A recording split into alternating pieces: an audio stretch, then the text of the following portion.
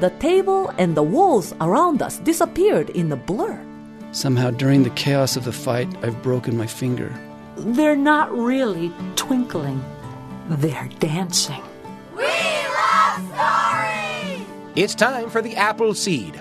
Some time filled with stories for you and your family, all kinds of tales from all kinds of tellers. I'm Sam Payne, your host. It's such a pleasure to be with you. Thanks for tuning in. Thanks for every time that you tune in to bring these stories into your home and into your heart. You know, we always hope that the stories that we bring you here on the show spark memories for you that you can share with the people that you love. And today on the Apple Seed, have you ever felt like you didn't belong? Maybe you showed up somewhere underdressed. Maybe you moved to a new school where you didn't know anybody. Perhaps more seriously, you were the victim of bullying. And there are a lot of reasons we can feel out of place or misunderstood or unwanted. It's never very fun to feel that way.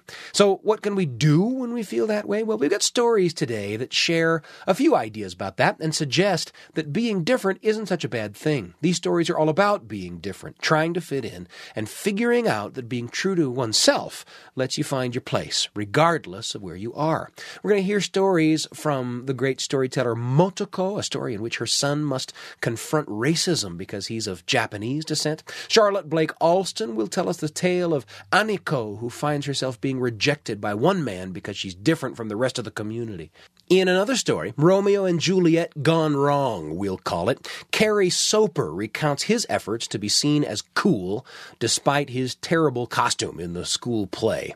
And finally, Lani Peterson tells a story of what she views as a foolish coyote, only to realize later that he found his place in the stars. It's all this hour on the Apple Seed, and we're going to begin with a story called The Cost of Racism. It's a story from Motoko. Now, we're often frightened of change, of difference. It can be uncomfortable, and we often don't understand it as it's happening. So it comes as a surprise that change is, more often than not, a good thing.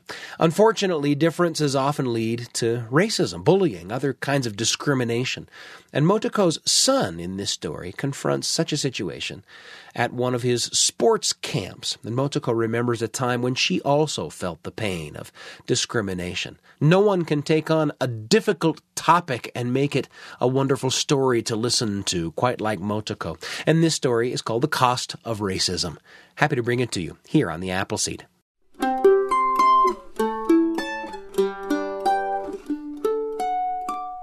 Charlie, ご飯ですよ. Dinner's ready. Ever since my son Charlie was a baby, I have only spoken to him in Japanese. It is important to me that he speaks my native language. When my son was a toddler, I remember being amazed by this power granted to me as his mother to shape his world by defining the meaning of words. For example, after going to his friend's birthday party with him, I said, 楽しかったね. That was fun, wasn't it? And my son said, Yeah, that was fun. You see, that way I was teaching him the meaning of the word fun. Or when his best friend at the daycare moved away, I said, Now don't be so sad. We can visit Timothy during the summer. We'll stay in touch. That way I taught him the meaning of the word sad, and I was glad to be there to make him feel better. But as my son grew older, naturally there were fewer and fewer occasions for me to define his feelings and experiences, and that started me worrying. All his life, I have tried hard to teach him Japanese ways by saying things like, always bow to your grandparents because you're Japanese. Or, don't forget to take off your shoes in the house because we are Japanese. Or, you better eat this nasty pickled plum and stop complaining. That's the Japanese way. But whenever I said things like that, my son would giggle and, to my consternation, answer in English, No, I'm an American. I was born here. In fact, my son turned out to be quite contrary to most of my expectations. I had always hoped for him to be artistic, like me. When I finished college, I chose theater and mime for my career. And my parents were so mortified, they refused to speak to me for 2 years. I was not going to be like that. I was prepared to be supportive for my son to become an actor, or a juggler, or even a rapper. But he turned out to be a jock. My son loves soccer. When he was in 2nd grade, he came to me with this revelation. Mom, soccer is life. The rest is details.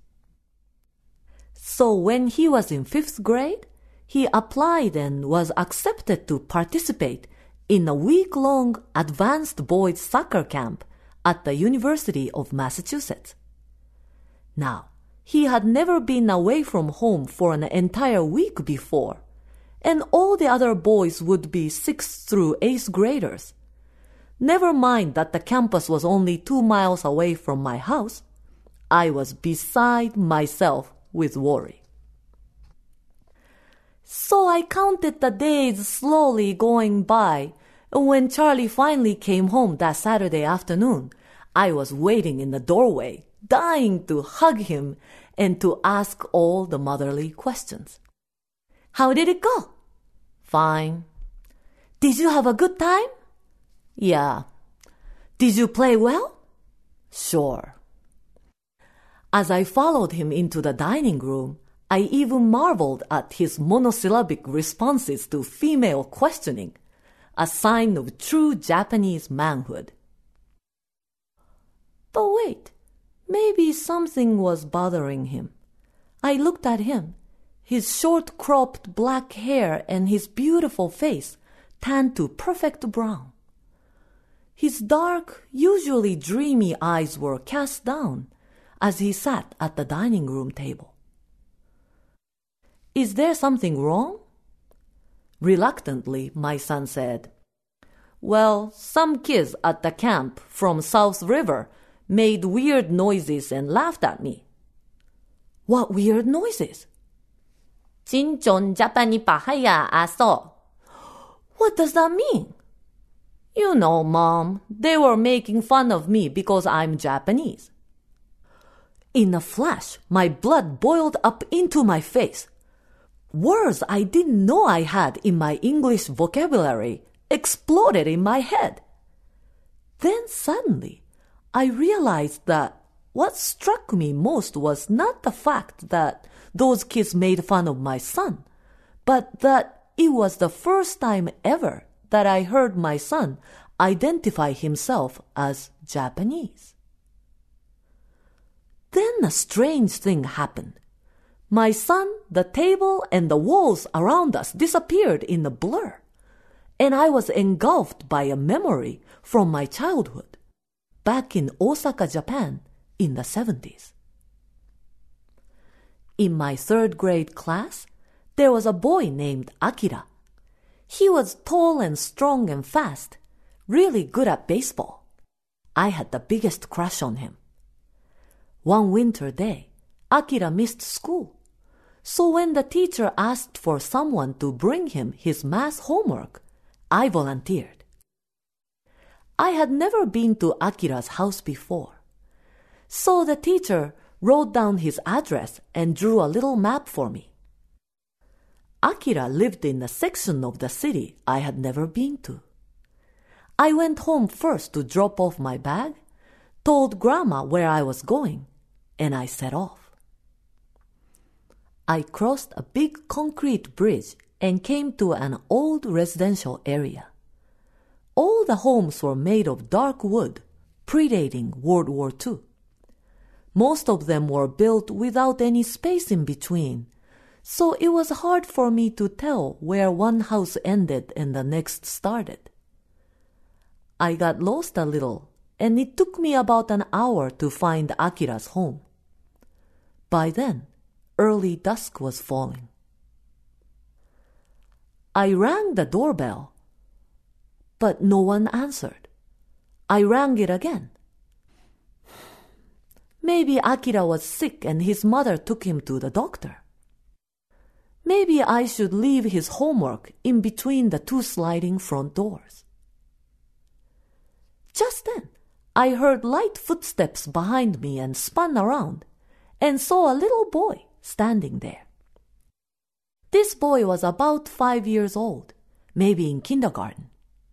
His face looked so much like Akira's that it was obvious he was Akira's brother. "Hi, I'm Akira's classmate. I brought him his homework." The little boy looked at me as if he didn't hear me. I looked at him. Then I realized that he had been crying. His face was dirty with tears and grime. I saw some dirt on his clothes too. Maybe some kids had been picking on him. "Are you all right? Did you have a fight? Where's your mom?" I reached over to touch his shoulder.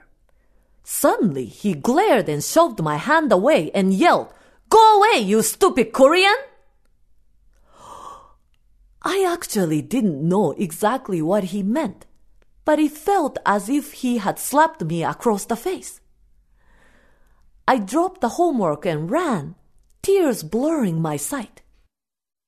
When I finally reached my home, my grandma shouted, "What happened to you?" "Grandma, this little boy called me a stupid Korean. Why? Am I Korean?" Then I told her the whole story between sobs. My grandma listened and looked very thoughtful.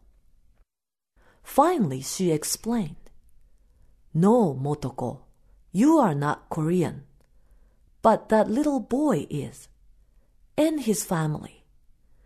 But that little boy doesn't know what the word means. People are prejudiced and kids make fun of him, so he thinks Korean is a bad word. He's angry at everyone. He thought he was calling you names." "Mom, are you okay?" My son was staring at me strangely as I came out of my momentary reverie. And I looked at him and thought about saying something like, "You know, in a college town like Amherst, people tend to be more diverse and open-minded. But in small surrounding towns like South River, people can be ignorant and full of prejudice." Or I could have said, "Just tell me those kids' names. I'll find out where they live and rip them to pieces." But what I really wanted to say was, don't internalize the hurt you feel the way that little boy did. Just know in your heart that you are as good as any and better than many. If I could come with you and protect you every time you leave the house, God knows I would. But I didn't say any of those things. I just said, "Do you want me to write a letter of complaint to the coach?" "Nah, it's okay," my son said. "I can handle it. Me and my friends beat those guys at scrimmage anyway." Then he had a big grin on his face and said, "You know, Mom, what you could do to make me feel much better, though?"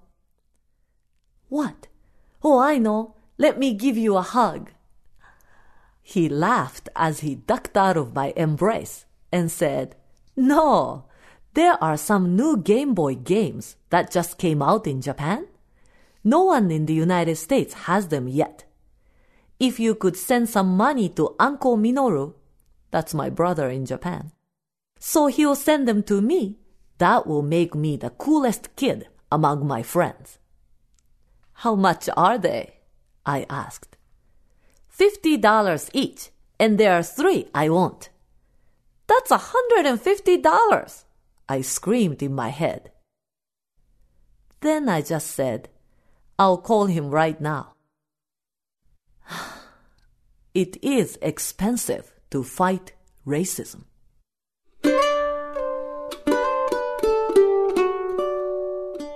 Motoko with a story called The Cost of Racism.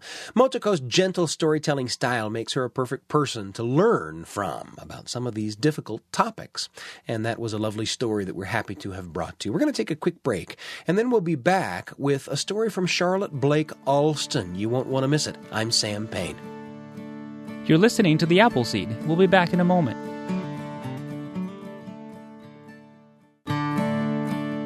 Welcome back to The Appleseed. Here's Sam Payne. It's great to have you back with us on today's episode of The Appleseed. Before the break, you heard a story from Motoko called The Cost of Racism. In an hour of The Appleseed filled with stories about finding one's place, about the trouble of not feeling like you fit in, and what you do about that. Well, coming up now, we've got a story called Anniko. It's a story from Charlotte Blake-Alston. When you're feeling out of place, remember there are more people on your side than you think. Here's Charlotte Blake-Alston on The Appleseed.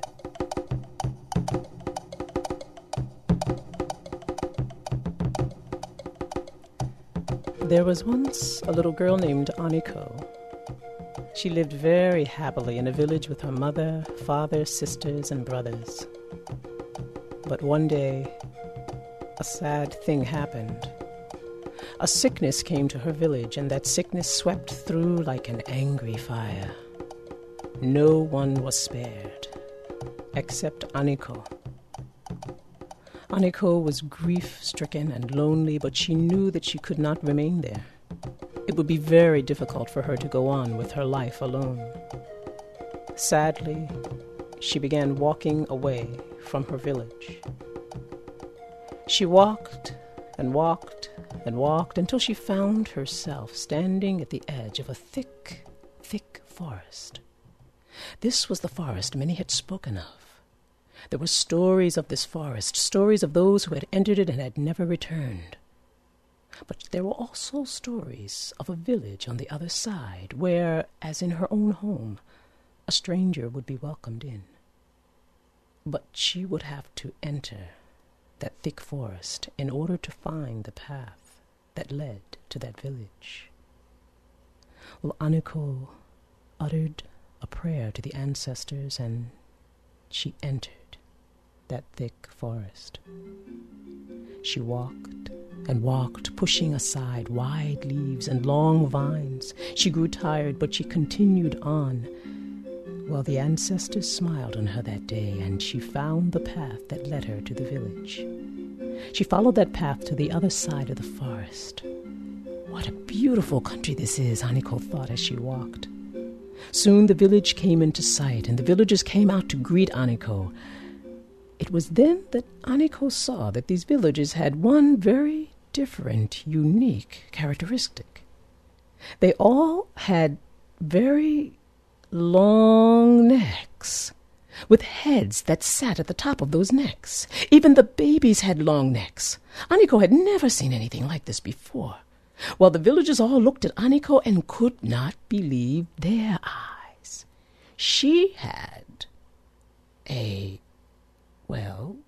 short neck, much like yours and mine. The long necks had never seen such a thing, and they weren't quite sure what to say or do. Well, one of them asked what a little girl like Anniko would be doing in that forest alone. Well, Anniko began to tell all that had happened to her and her village and her family. And there was something about Anniko that made the Longnecks trust her, so they invited her to stay with them. Well, the villagers were right about Anniko. She was warm and caring and respectful, and she worked and played and danced with the villagers. She carried water and ground millet and accompanied the Longnecks to the marketplace and shared in their celebrations. But the thing that was most special about Anniko was that every morning, very early, Anniko would rise from her bed and cross the village, singing. Yay sinalen, yay sinalen, yay wunama dema, de yay silalenita, yay wu jona, yay sinalen, yay wunama dema, de yay silalenita. lenita yewu jona yesinalen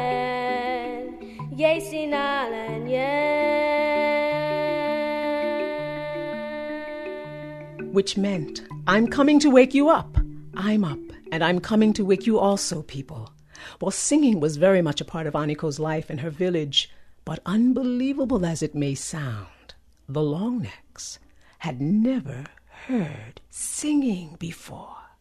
They thought this was a wonderful way to be awakened from their sleep, and they began to look forward to Anniko's song each morning. The Longnecks loved Anniko even more because of this special gift she brought to them. But, my children, in this village, as in all villages of the world, there was one evil, jealous, small-hearted man. He did not like Anniko from the day he saw her. He called to her one day as she was grinding millet and said to her, "You do not belong here. You are different from us. You have a short neck. There is no place for difference here. Differences can only mean problems in this village, so you should take yourself away to avoid bringing trouble here." The words stung Anniko, and without thinking, she ran off and found herself in that same thick forest. Deeper and deeper and deeper she went until she was completely lost. Well, it had been the rainy season, and the vines hung long, and the leaves loomed large. The foliage grew thick, and Anniko became so afraid. It felt to her as though the eyes of the spirits of nature all stared down at her. Night fell quickly.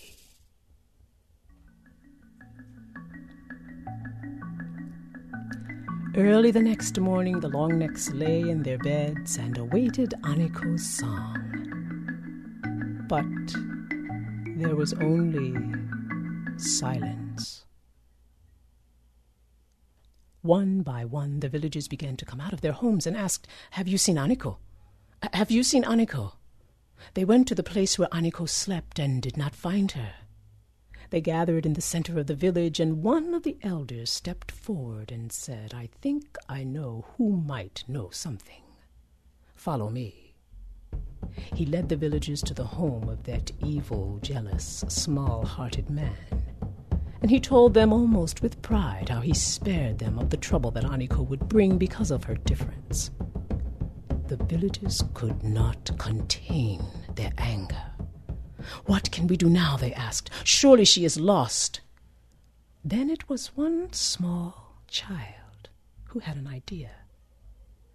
"Perhaps we can sing like Anniko. Maybe she will hear us and find her way back."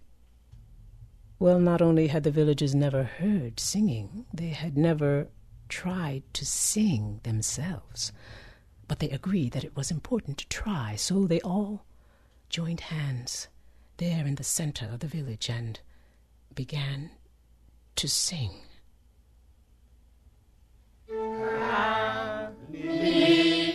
Anniko, Wai, Sa, Wa, Ni. Anniko, Ni, Sa, Wa, Ni. Anniko, Ni, Sa, Wa, Ni. Anniko, Ni, Sa, Wa, Ni. Whoa, whoa, whoa, chicken, nine, nine, nine. Whoa, whoa, whoa, chicken, nine, nine, nine. Hey ho, be singing. Hey ho, be singing. Anniko, Ni, Sa, Wa, Ni. Anniko, Ni, Sa, Wa, Ni. Whoa, whoa, whoa, chicken, nine, nine, nine. Whoa, whoa, whoa, chicken, nine, nine, nine. Hey ho, be singing. Hey ho, be singing. Well, they sang and sang and sang, and because their heads were so high, their voices carried quickly through the forest and reached the place where Anniko stood. She heard the voices and followed the sound to the path which once again led her to the village. The whole village rejoiced when Anniko appeared. The chief approached her and invited her to remain with them as long as she wished. He told her and the small-hearted man, "It is not the length of your neck that is important. It is the goodness of your heart." And so it remains today. It is not whether you are a boy or a girl or black or white or old or young. It is what you are inside and what you give to the world. Yay sinalen, yay sinalen, yay, yay wunama dema, de yay silalenita, yay wu jona, yay sinalen. A story called Anniko by Charlotte Blake-Alston. A story that reminds you that when you're feeling out of place, there are more people on your side than you think. We're going to take a quick break, and then we'll be back with a story called Romeo and Juliet Gone Wrong. A story told for you by Kerry Soper. You won't want to miss it here on The Appleseed. You're listening to The Appleseed. We'll be back in a moment.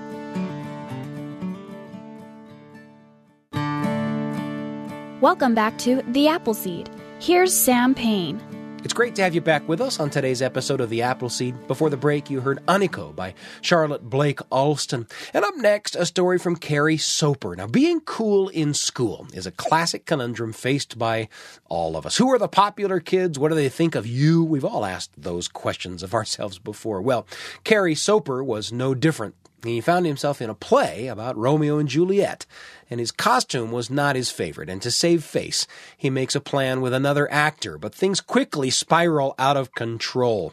This is Romeo and Juliet Gone Wrong by Kerry Soper. Kerry Soper is a professor of comparative arts and letters at Brigham Young University, and he specializes in comedy and comic strips and satire and stuff like that. It was a pleasure for us to have him right here in the Appleseed studio telling us this story from his very own life. You'll wince along with him, maybe more than you realize now. Here's Romeo and Juliet Gone Wrong from Kerry Soper on the Appleseed.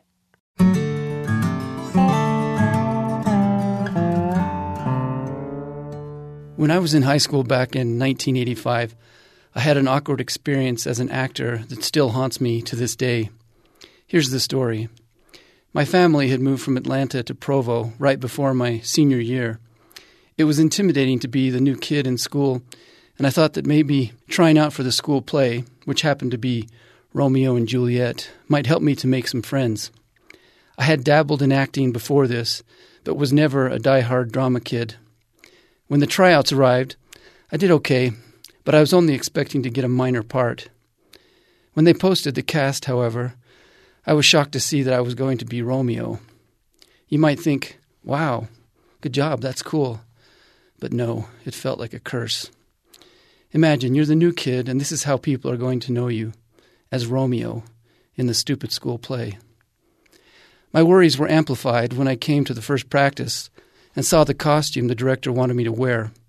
White tights and a big puffy black long-sleeve shirt with giant ruffles around the neck. I tried to talk him into letting me wear something more manly, maybe knickers and a regular shirt, but he was adamant about his vision.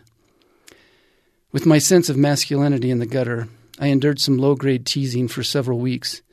Even my fellow actors made wolf whistles when I had to wear my costume on stage at practices.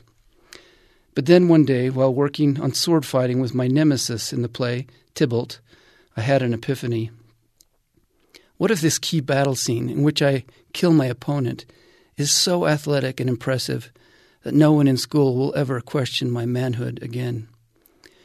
My fellow actor, Tybalt, who was also worried about his overly fancy costume, was immediately on board. So we approached the director and asked him if we could do our own choreography for this fight scene. He must have been distracted because he simply said, "Sure, whatever." He was probably just glad that we were committed to our parts. And so for the next 4 weeks, Tybalt and I stayed after the regular practice to work at creating a sword battle to end all sword battles. Without restraint or guidance, things eventually got out of hand, as you can imagine. What should have been a simple 2-minute tussle gradually morphed into a 15-minute-long ninja extravaganza in which we were doing karate kicks, elaborate spins, and sliding across the stage between each other's legs. That all sounds pretty impressive, but there was only one major weakness in our plan.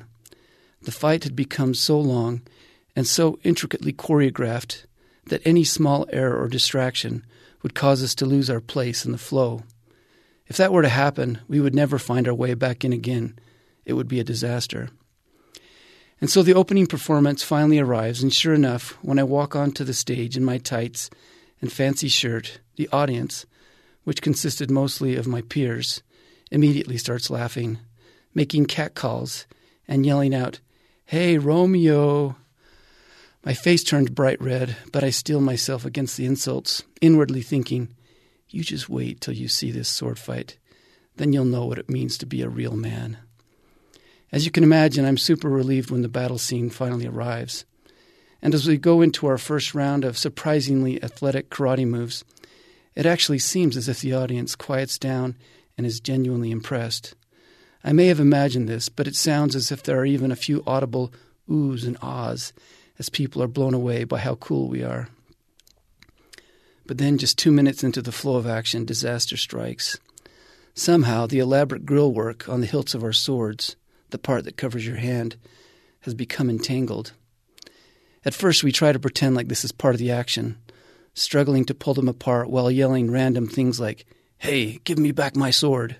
But when that doesn't work, we are eventually forced to stop the fight completely and gingerly cooperate with each other, saying things like, "Okay, you try turning yours this way, and then I'll twist mine in this direction." I start feeling a rising panic because I can sense that we're losing the crowd. You can hear them getting restless, loudly whispering, and even starting up the catcalling again. When we finally get our swords apart, after 5 humiliating minutes, I'm livid that our plan has fallen apart. At first I try to dive back into the fight with even more energy and fury, but sure enough, we've completely lost our place in the flow of choreography. Now we're simply flailing at each other, and it's getting really dangerous. I'm getting stabbed in the chest. He's receiving blows to the face. Both of us are getting serious welts. If we don't stop soon, somebody's going to lose an eye.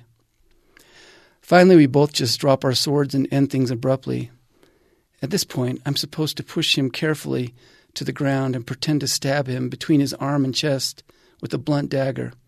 But I'm so agitated by how badly things have gone that I get this weird rush of adrenaline, grab him by the ruffles of his puffy shirt, somehow lift him into the air, and start running across the stage with him above me. At the end of this, we both somehow become airborne, and I find myself coming down hard onto the stage with him underneath me.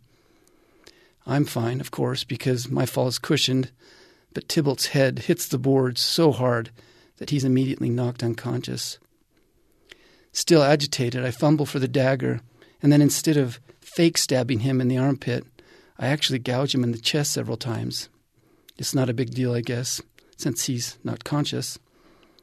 In the original plan, there are 2 extras on stage, little freshman guys, who are supposed to step forward and remove his body from the scene. But they're confused now because normally, as a big guy, Tybalt helps them a bit by half crawling behind the curtains. Tonight, though, he's just a dead weight, and the best they can do is spin his inert body in circles. Eventually, they're forced to ask several female extras to help them, and with everybody latching onto a limb, they are able to drag him off the stage like a giant dead fish. The people in the audience are enjoying themselves. They can sense we have gone off the rails, and they're laughing as if it's a light-hearted farce rather than a serious drama. I'm in the wings now, fuming, panting from the exertion, and red-faced as I listen to all this laughter. As I'm standing there, I can sense that there's something wrong with the middle finger on my sword-fighting hand. I raise it to my face and see something disturbing.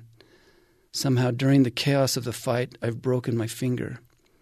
It should be pointing straight up, but instead it's flopping down at a right angle, snapped clean just behind the first joint. The fingernail is disconnected as well, and you can see straight into the exposed bone. I still have a funky fingernail from this injury, by the way. It won't grow back properly, even after all these years.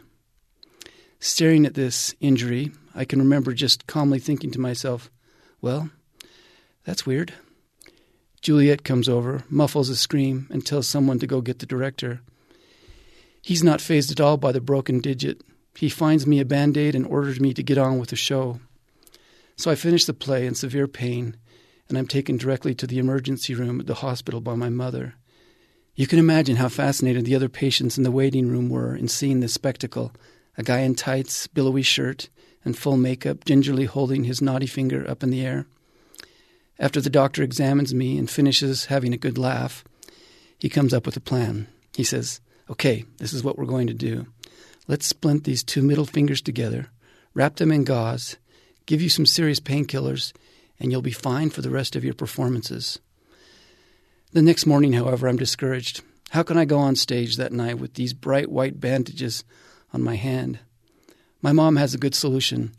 She gets out her makeup kit and camouflages the wrappings with skin-colored cover-up. Now, from a distance, it looks like I have some kind of freakishly large mega finger.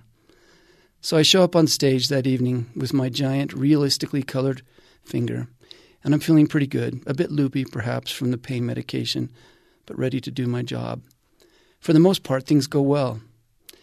And then the fight scene arrives. I'm eager for it to go a lot better this night, but as I reach to grab my sword, I have a terrible realization. The splinted fingers on my right hand cannot bend, and so I can't even grab my sword and remove it from the scabbard. Not knowing what else to do, I improvise and reach all the way around with my left hand and awkwardly pull out the sword. What happens next is a disaster in terms of my pursuit of masculine credentials. As guys know who try to throw a football with their left hand, there's no way of doing this without looking nervous and effeminate. And so as the battle starts, it looks like I'm performing the most tentative and gentle sword fighting you can imagine. As if I'm saying, you stop that, Tybalt, while gingerly poking him with my sad weapon. In addition, I'm unaware as I'm doing this that I'm trying to protect my injured hand, holding my oversized, flesh-colored finger aloft, away from the action. In other words, from the crowd's perspective, it looks like I'm insulting them with a rude gesture while doing mincing, ineffectual prods with my sword. The audience's laughter was enthusiastic throughout this short and pathetic fight scene, and things didn't improve much for the remainder of that night or in future performances. As an expression of serious tragedy and manly sword fighting, the play was a flop. But as an unintentional comedy of errors, it was a resounding success, a triumph of silliness that classmates still want to reminisce about after all these years.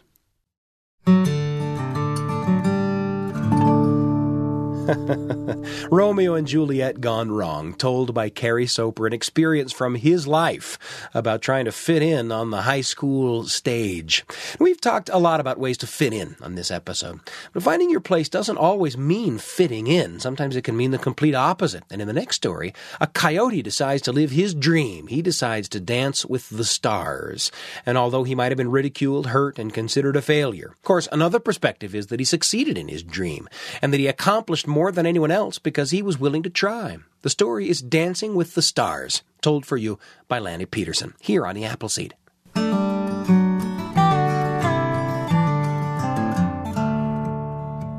Just a few years back, all the newspapers and radio stations promised a night of magic in the sky. They said that if you were to watch the evening sky between the hours of 2 and 6 a.m., you would see more shooting stars in the course of that 4-hour period than you would in all the rest of your nights of your life put together. That's the kind of promise that sounds too good to be true.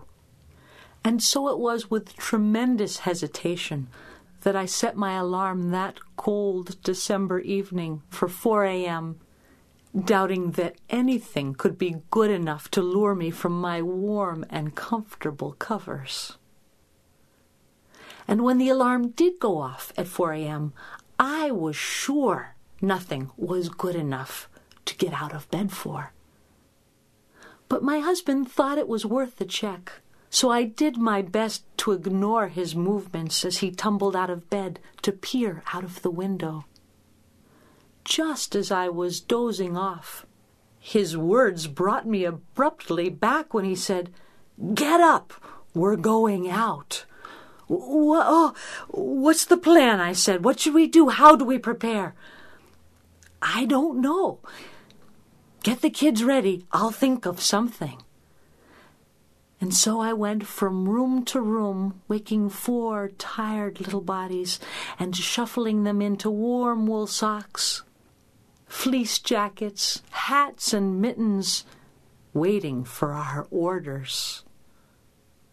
"Come up to the bathroom," he said. Obediently, we did as we were directed, and there, all huddled warm, we stood in a circle, waiting to see what would happen next. Turning, we noticed the open window, and there outside, on the top of our screen porch, the only flat roof at the house, we saw a giant king-sized bed made up just for us. While we had been busy preparing for the cold, he had grabbed every comforter, quilt, and sleeping bag and spread them in a thick pile on the roof, with 6 pillows lining the top. One by one, I handed him a child out the window, and he tucked him or her cozily into the covers. He took residence on the outside edge to keep us safe, and I snuggled in on the inside corner, and the 6 of us made a family sandwich, warm in our cocoon, staring up at the sky. "What happens now?" asked the youngest. "Just watch," I said. And it wasn't another minute before our eyes had adjusted and someone yelled out, "Look, there's a shooting star!" And then another and another. They came tumbling out of the sky. And in moments like these, I did what I often do. I thought of a story. Did I ever tell you the one about Coyote and the dancing stars? And knowing I had a captive audience, I proceeded. Long, long ago, when the world was still young and animals could still talk, they could tell you that the sky was actually much closer to Earth. And now when we look off at the far distance, we see stars and think of them as twinkling in the sky. They're not really twinkling. The animals could tell you they're dancing. And each night the animals would come out and stand on the open plains and fields and watch the show. Those stars didn't just do any plain old slow dance. They really knew how to boogie. They would get into the cha-cha and the rumba, the twist. They would spin and twirl the night away. On one particular evening, the stars were really outdoing themselves, and Bear turned to Coyote to exclaim, "Look at those stars dance!" And Coyote casually replied, "I can dance like that." "Come off it, Coyote," said Rabbit. "Nobody can dance like the stars." "I can. You should see me dance," said Coyote. "Yeah, you should. You should see me dance." And he turned to the closest star and called out, "Hey, star, lean down, take my paw. I want to come dance with you." And the stars, in their embarrassment for Coyote, turned their heads and danced harder, pretending not to hear. But Coyote persisted. "Come on, stars, give me a paw up. I want to come dance with you." One small star took pity on Coyote and leaned down and said, "No, Coyote, you don't understand. When you're dancing with the stars, you can't stop. You have to dance all night long." "Oh, that's not a problem for me," said Coyote. "I could dance all night long and every night hereafter if you just give me the chance." And so it happened that Star leaned down with one small point and took Coyote by the paw and lifted him up into the sky. And they began to twirl and swing and raise their feet in the most magnificent dancing the animals had ever seen. And Bear had to say to Rabbit, "That Coyote really is quite good." Well, they danced on for hours, and it was almost dawn when Coyote turned to Star and said, "Oh, Star, this has been great, but I think I gotta sit the next one out. Just feeling a little tired here. Just one dance and I'll be back with you." "No, Coyote," said Star. "Don't stop. It's not morning yet. You can't stop." "Just this one, Star. I'll be right back." And he pulled his paw from Star's point and fell to the ground. It took a few weeks for Coyote to recover from his bruises and broken bones. But then he was out there, calling out again to the sky, "Let me come dance with you." And before that night was over, he fell again to the earth. Now you think Coyote might have learned his lesson, but even now, if you go out on a dark night when those stars are really twinkling brightly, if you watch carefully for a long time, you might see what looks like one of those stars falling out of the sky. But it's not a star. It's just Coyote, who tried one more time to dance through the night and couldn't quite make it. With my story finished, I lay back down and gazed with my children in silence at the sky. We too almost made it till dawn, until the cold got in our bones, and the thought of a warm bed outweighed the sight of another falling star. One by one we crawled back in through the window and made our way to our separate rooms. With great satisfaction, I settled back under my own covers with the wool socks still on my feet. Just dozing off, I barely heard the small knock on my door and the voice of my 7-year-old son asking, "May I sleep with you?" "Come on in," we said, and he squiggled his way between us with his cold toes working their way down our legs. One last time I tried to doze off and was brought back by the quiet words, "Weren't they wonderful? Oh, those stars. No, the coyotes. I hope someday I too might dance with the stars." And in that moment, I heard my story as if for the first time. Through all my many tellings, I had sided with Bear and Rabbit at the folly of Coyote to think that he could dance with the stars, and that he faced failure over and over again, never learning his lesson. But what my 7-year-old son heard was that Coyote indeed had danced with the stars. And in that moment, I wished for him what I wish now for you.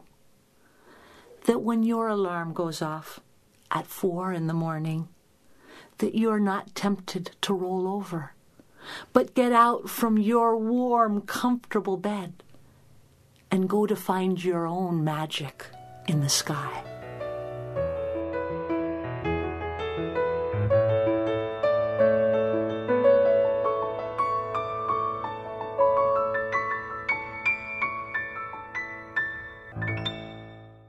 Dancing with the Stars, told for you by Lani Peterson here on the Appleseed. All these stories about feeling like you don't fit in and either figuring out how to fit in or figuring out how to follow a path that you like better than you like fitting in, has me thinking of a memory, a family memory, a memory about my brother. How about we wrap up with an entry in the Radio Family Journal? The Radio Family Journal with Sam Payne. A tiny little story for you and your family, right when you need it, on the Appleseed. I don't know if my parents wanted athletes for sons. My dad is a folk singer, and when he was younger, when I was a kid, a local TV station wanted to do a little public interest profile on him. So they brought an anchor person and a camera guy to the house and worked for an afternoon to get candid footage of family life at the home of their subject. For part of the afternoon, that meant getting shots of my dad tossing the football to me in the front yard. I was 9, maybe, and I thought I'd look fantastic on TV, running out from the snap, cutting right, turning around just in time to catch the pass and make the play. And by the play, I mean my dad tossing the ball 15 or 20 feet with no other players on the field. And it took us, 8, 10 takes before I caught a pass. In fairness to me, I had been more successful in games of pass past. It was the camera, it was the television anchor person, it was the... Well, maybe I ought to dispense with the excuses. I'd better stick with it took 8 or 10 takes before I caught a pass. We were, for a long time, 4 brothers in my family, and I'm the oldest. And the next brother and the next, well, neither of them even pretended to have a serious interest in sports, though a couple of us played Little League baseball and had a pretty good time and didn't embarrass ourselves. But the fourth of us, my brother Joshua, he was different. He was a football fan, even as a tiny kid. When he was in elementary school, if you asked him what he wanted to be when he grew up, he had a ready answer. He was going to win the Heisman Trophy.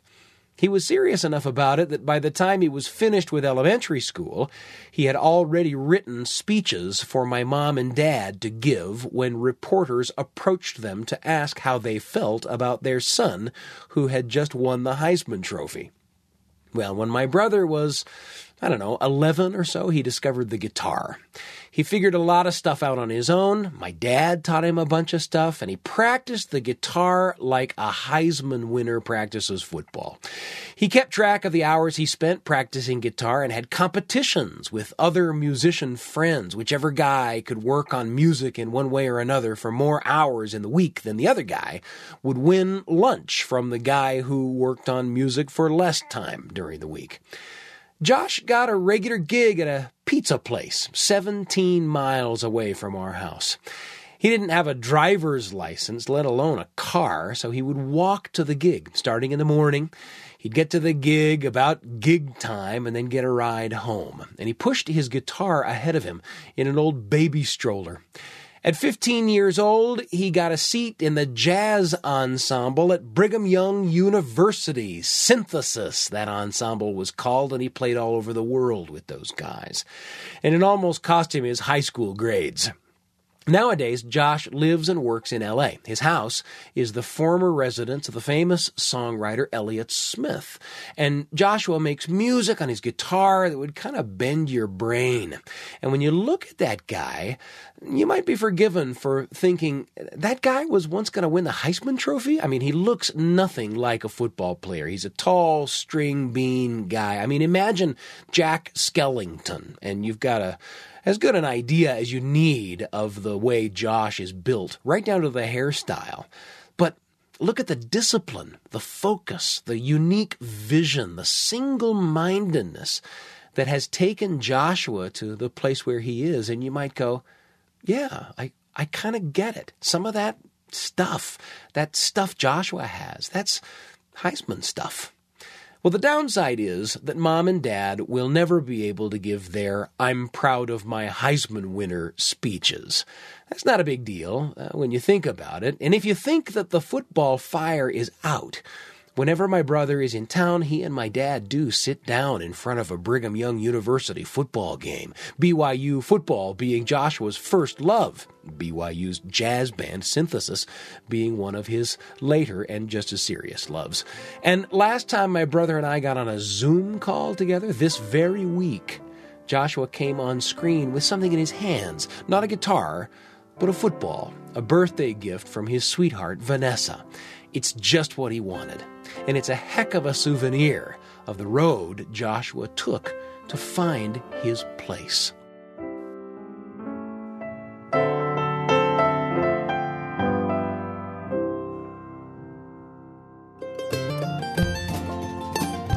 The Radio Family Journal with Sam Payne. A tiny little story for you and your family. Right when you need it. On the Appleseed.